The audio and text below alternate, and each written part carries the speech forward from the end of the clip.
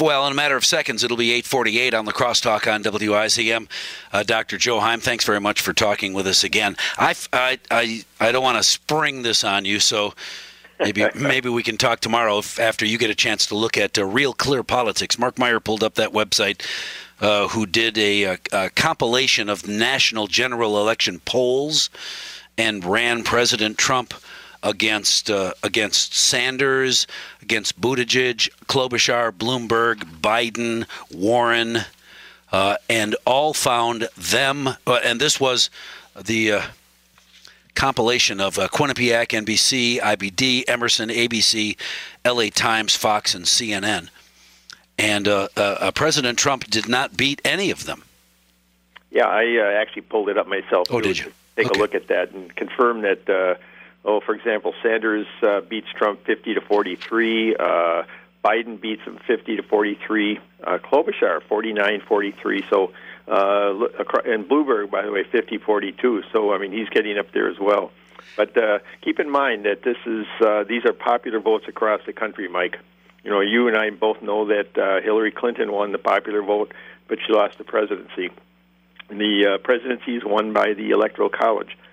My understanding is that they do. Some of the pollsters do polling just in the battleground states, and he is apparently doing better in battleground states. It's closer to being even in the battleground states across the board. Right, and it's always interesting to me. You brought up the Electoral College. There is always someone who's trying to make a case for eliminating the Electoral College. You think it's a good idea, don't you?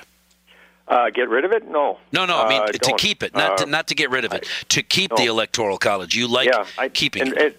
There are two things. One is that even if you were in favor of doing that, Mike, the probability of having a constitutional amendment passing, 3/4 of the states is impossible. It's just never going to happen. The big states like the Electoral College because it gives them huge clout. The small states like the Electoral College because it gives them at least some clout. You know, if you go out to Wyoming and they have 3 electoral votes, they have 12 people and a bunch of deer living in that state, and it gives them at least some clout. So don't expect this to ever happen. It ain't going to happen in our lifetime. It's never going to happen, probably. That there will never be the elimination of the Electoral College. Yeah, I just don't see it. I just don't think they could have a constitutional amendment that would allow for that to occur. I can't either, primarily because it would allow a large population. It would allow San Francisco, Los Angeles, New York City, Chicago to elect the president, and no one else's votes count. Yeah, if you look back at the elections, and this is one of the Democratic arguments, you look back at the elections, and Democrats have generally been winning in almost all cases, except for, I think, 2004. Other than that, the Democrats actually have had more popular votes than Republicans. If you just add those things all up, and that's one of the reasons that they think that they're getting screwed by the Electoral College. I don't know how many people have had a deep look into the Trump budget, but you hear the highlights that are offered to you by the somewhat, I'm being generous, somewhat biased media so that they can trash President Trump's budget. I know you look at it with less of a jaundiced eye. What did you think of President Trump's budget? Well, it's sometimes when the legislators don't like a budget, they'll say it's DOA, it's dead on arrival. I have not heard that. I think the better way of looking at it is the opening negotiating position for the president. If you look back at the last 2 budgets of the president, he has essentially, I won't say capitulated, but he's had to go along with Congress because, frankly, Congress likes to spend money. And keep in mind that this is an election year, Mike. And the $4.8 trillion budget looks huge. He's proposing big domestic cuts in things like Medicare, Medicaid, food stamps, things like, I'm trying to think of some other examples. State Department is getting a huge cut. But by the time this goes through the House of Representatives and the Senate, I predict it's going to be a very moderate budget, and almost everybody's going to be pretty happy about it. Trump, I don't know if he's going to have the guts to veto some of this to get down, cut the budget deficit down. By the way, the budget deficit is about $1 trillion at this $4.8 trillion. I find that just amazing, given the fact that the economy is so good. We have huge deficits at this particular time in history. Oh, I got a text from a listener this morning that said, we granted at least 3.2 million immigrants citizenship who vote Democrat.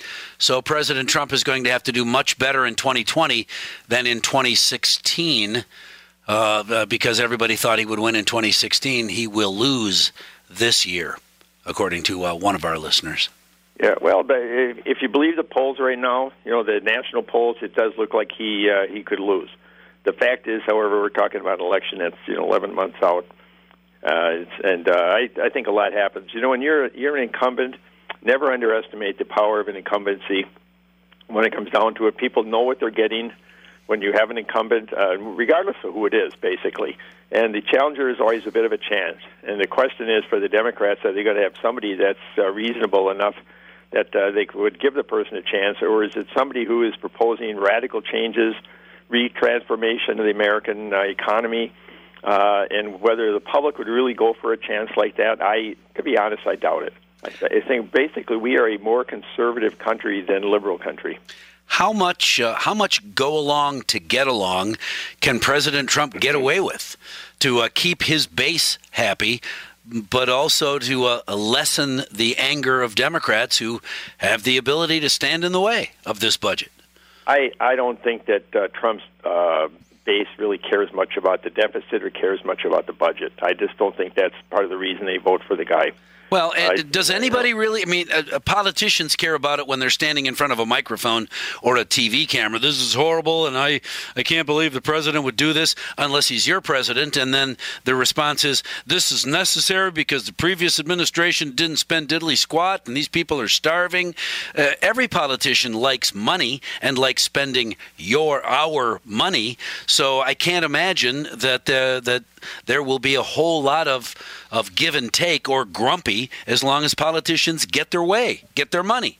Yeah, I think that when this is all said and done, I think the Senate and the House of Representatives are going to pass a budget or at least get something done. There are some people that think that this is going to be an extended budget. In other words, they're supposed to get this done by October 1st. If they don't really get the deal done and they want to put it off so that the public doesn't realize what's going on, they could pass it off into December after the election. Some people think that's the strategy here all along. We'll wait and see. Yeah. Oh, we got one of our listeners is a staunch libertarian. He said, I care about deficits. Yeah, I do too, actually, because I think somewhere down the road we're going to be paying a heavy price for it.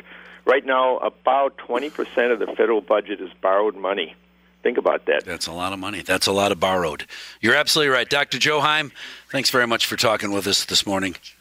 We do care about the budget. We just have to slow the train until then. Free speech, Fred, you make sense. But I'm not sure that there are a lot of politicians who will get reelected with, vote for me and I will not invest.